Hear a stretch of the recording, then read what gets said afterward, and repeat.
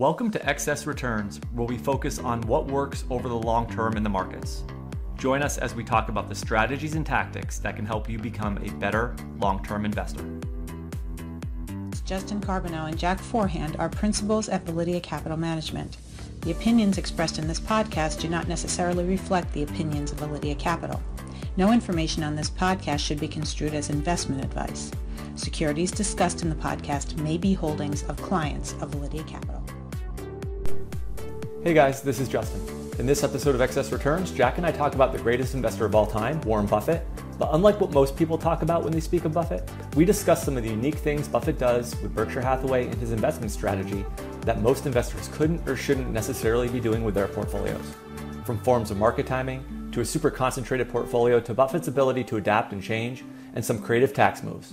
These are examples of what makes Buffett so unique, but also shouldn't be looked at as strategies for most investors. Thank you for listening. We hope you enjoyed this discussion. All right, today we're going to talk about an article that I wrote earlier this week. And the title of the article, which was probably a little bit aggressive, but I thought it was a good title, was 4 Things Buffett Does That Most Investors Couldn't or Shouldn't Do with Their Portfolios.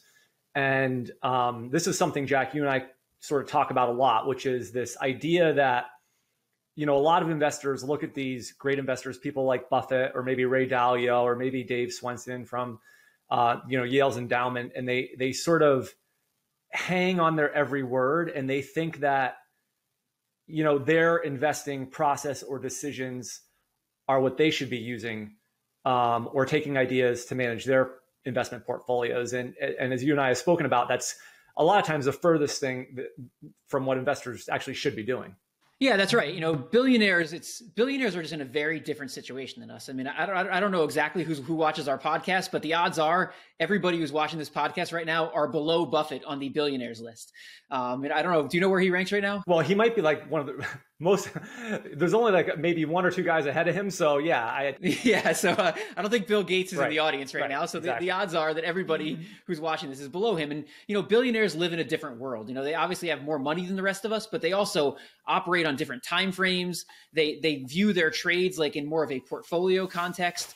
So you often see these things on CNBC. I mean, Druckenmiller did something at the beginning of the coronavirus crisis.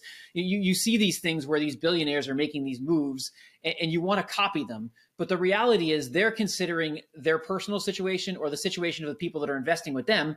And those are very, very different than what you and I are looking at, and to give some examples, like for instance, you'll see a lot of times. So if Buffett was to go out and buy put options or something tomorrow, that would be a big headline. Buffett buys put options, but all Buffett might be doing is hedging a particular position he has. It would, the media might portray it as Buffett thinks the market's going down, so he's buying put options, when the reality is all he's really doing probably is hedging something that he's doing in the other part of his portfolio. And you see that with a lot of these billionaires is they have a specific context they're working under that is leading to the decisions they're making. And so there's not a lot the rest of us can learn from those types of decisions. Right. Now, I mean, the one thing with Buffett, obviously, is he has this phenomenal long-term track record. So a lot of times when he's talking about the market or what he's buying for Berkshire Hathaway, investors sort of step up and pay attention to that.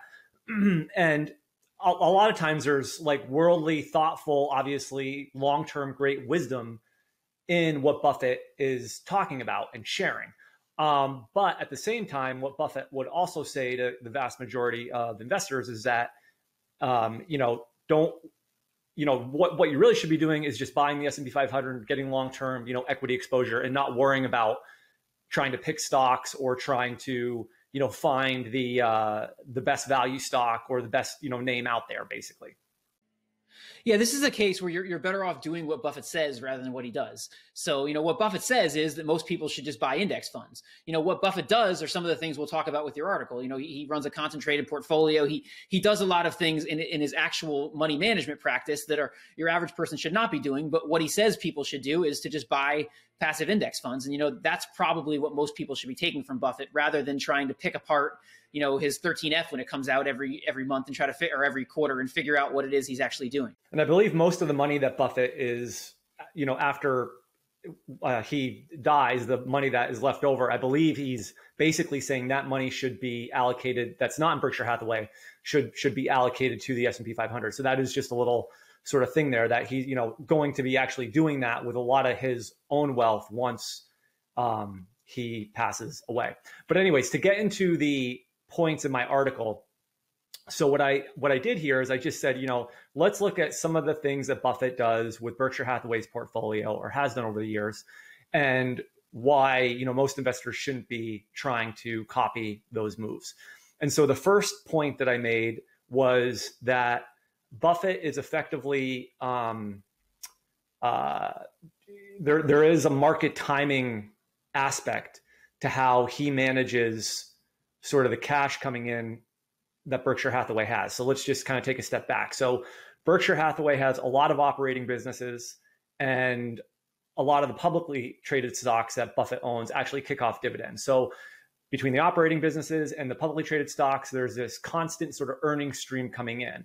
And Buffett has the ability, plus I think he has the insurance float from Geico. That may not be considered cash on Berkshire's balance sheet, but that is sort of cash that he can deploy. But effectively, what's happened is in 2008, Buffett had roughly, end of 2008, I think he had roughly, let's say 25 to 30 billion in cash. Fast forward to June of this year, or even September, his latest filing, now he's been putting more money to work, but he had roughly 145 billion in cash.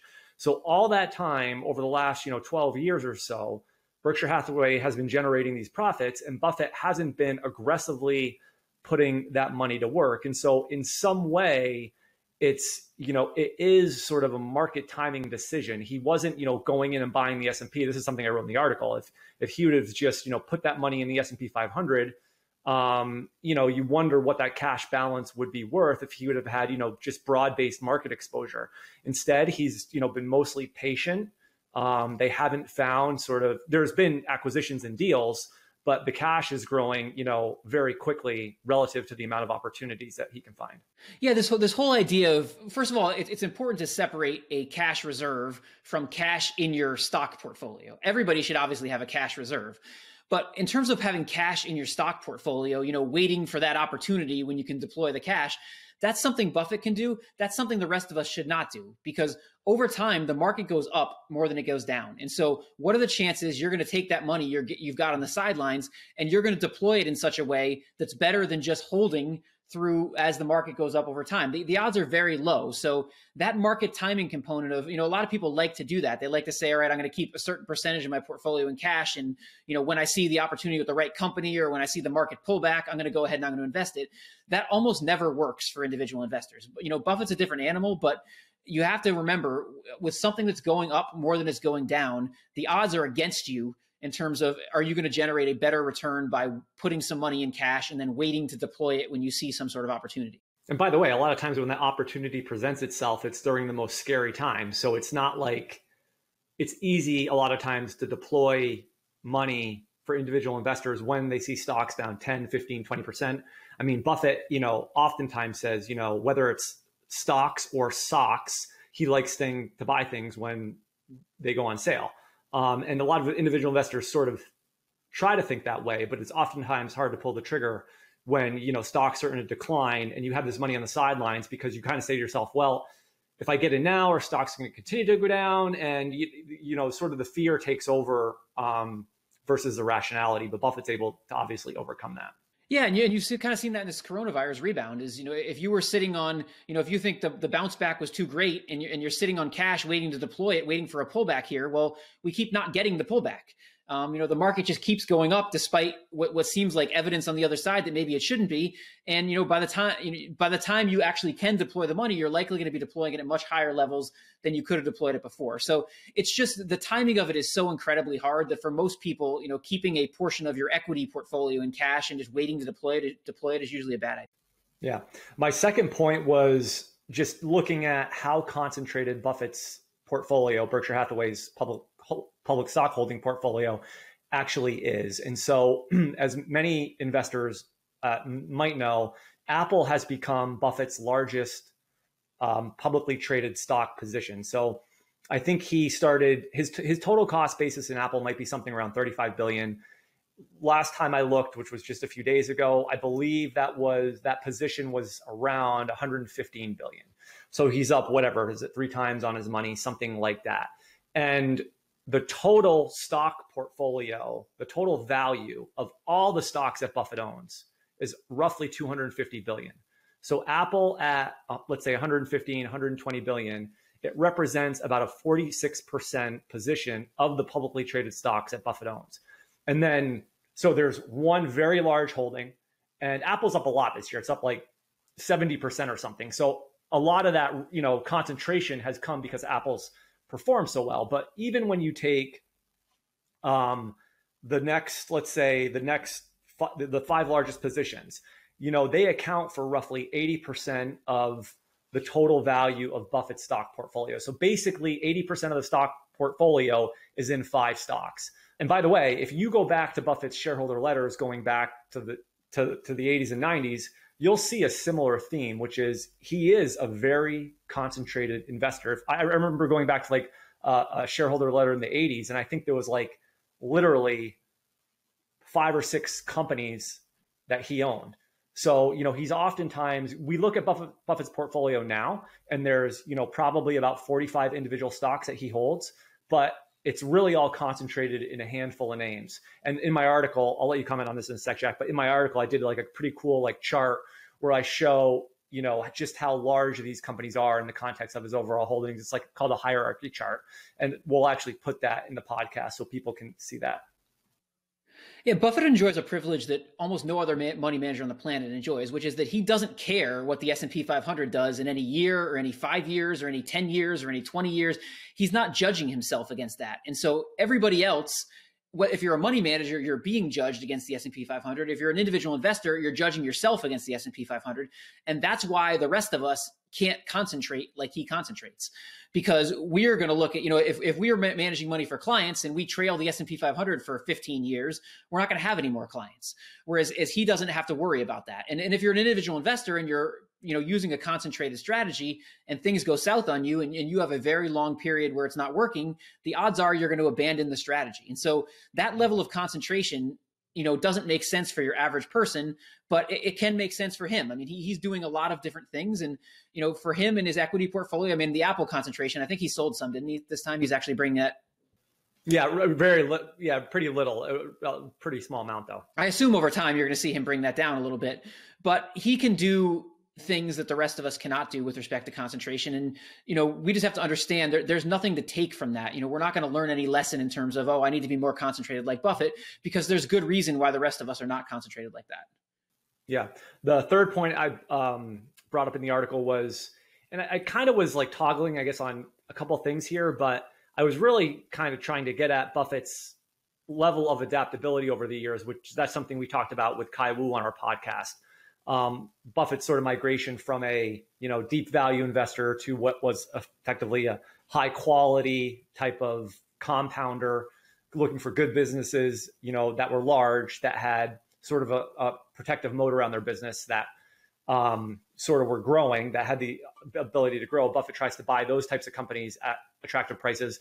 But then even the shift to Apple, where, moving to a company that has most of its value in intangible assets, sort of Buffett has sort of migrated as an investor and changed a lot as an investor over the years. And there's sort of reasons for that. But what I was also sort of pointing out, and this is from Morgan Housel's book, The Psychology of Money, is that in 2013, Buffett and Munger were, I think it was at a Berkshire Hathaway meeting, where they sort of said, like Buffett said, over the years, he thought he had owned probably between 400 and 500 individual stocks, but only about 10 of those stocks were the real material winners that contributed significantly to Berkshire Hathaway's performance. If you take out those 10, then the performance is just pretty mediocre. And that was something that Charlie Munger sort of added on to that. So there's sort of two things happening there. There's one, this adaptability, which I do think investors, you sort of need, and we've talked about this a lot, you sort of need to be able to adapt and look at the changing market conditions. But I also think there's a danger in that, because, you just have to be careful. You can't be like changing your strategy year by year, because you'll probably just be performance chasing at that point. And then secondly, it's important to understand that, in stock market returns, a very small percentage of stocks make up for a significant portion of the gains. And I think that happens with broader market indices, and it probably happens with a lot of individual investor portfolios as well. So those were just two things. They aren't really things that you shouldn't be doing. It was just characteristics of Buffett's portfolio and his investment strategy that have helped lead to his outperformance over time. To some degree, they're both arguments in favor of indexing, because the idea of adaptability, as money managers, we have to be adaptable. We have to, like you said, I mean, if we're using the price to book ratio, we have to look and say intangible assets have risen a lot in the economy. The price to book ratio may not make sense, but that process of adapting is really, really hard. And, it's a process that most individual investors are going to get wrong, because as you sort of said, if you're a value investor and and value hasn't been working for a while, well, what if today I decide to adapt my strategy to go buy the FANG stocks? Well, is that the right move or is that the wrong move? I mean, it's hard to say. I mean, they may continue doing well for a while, but the odds are against you in terms of making, most people will probably use recent performance as the method by which they're doing that adapting. And, if you're using recent performance to adapt your strategy, it's likely to lead you in the wrong direction, whereas someone like Buffett doesn't really care about recent performance. And so he's going to adapt his strategy using more of a long-term approach. And the thing about the small number of stocks is also another argument for indexing, because someone like Buffett probably has a better chance to find those diamond in the rough type stocks in their portfolio than you or I do. And so for him, he may be able to identify those stocks and benefit from them by having, overweight positions relative to the market. But for the rest of us, the S&P 500 is likely to contain those stocks. And so just by owning the entire index, you have a pretty good chance to make sure you at least own those stocks in some percentage. Yeah, no, that's a good point. The last, part of the article was sort of Buffett's creative tax moves. And there's sort of, before I give you the example, I should note that Berkshire Hathaway, I think in 2019, paid 1.5% of all corporate taxes. So it's not like Berkshire as a company isn't paying a lot of the federal corporate income taxes that are generated by all companies in America. I mean, 1.5% is a huge amount when you think about all the companies that are out there. But the example that I gave, and again, this isn't really I don't even think individual investors have the mechanism to do this, but I gave the example, and Buffett has done this a few times. I just find it interesting, of these these asset swap deals where I think it was in 2014, he had been a long-term shareholder in Graham Holdings, which owned the Washington Post. And he decided to basically get out of Graham when the Washington Post was sold to Bezos, the founder of Amazon. Buffett decided to basically get out of the position. But instead of selling it on the open market, he went to the company and he gave them back his shares of Graham Holdings. And in return, they gave Berkshire Hathaway, I think it was a TV station out of Miami, they gave him some cash, and they also gave him Berkshire Hathaway stock that they had owned. So it was this tax-free swap of assets. And, Buffett, instead of, if Buffett would have had to sell that stock, he would have, owed the long-term capital gains rate on it. And so ended up being a major sort of savings. And he's done it a few times, but it is interesting if you think about some of these large positions like Apple, if that could happen in the future and sort of lower Buffett's tax liability. Again, this isn't something that individual investors really have the ability to do, but it was just an interesting thing that I remember when I read that sort of jumped out at me as a way that Buffett was avoiding at least paying taxes on, some of those stock positions. This falls in the camp of things that Buffett can do that your average person just can't. If I get Graham Holdings on the phone and say, I'd like to give you back my stock in some sort of asset swap, they're probably just going to hang up on me. Or, what he did with Goldman in the financial crisis. I mean, he was able to provide capital to Goldman on incredibly positive terms for him. And, I don't know if you did, but I didn't get a call from Goldman asking, me to give him 10 grand to help bail him out. And so there's just certain things he's able to do because he's Warren Buffett, and, you and I can't do it. So like you said, there's not much of a lesson from it other than to understand that, Buffett has opportunities to do things that the rest of us don't have opportunities to do.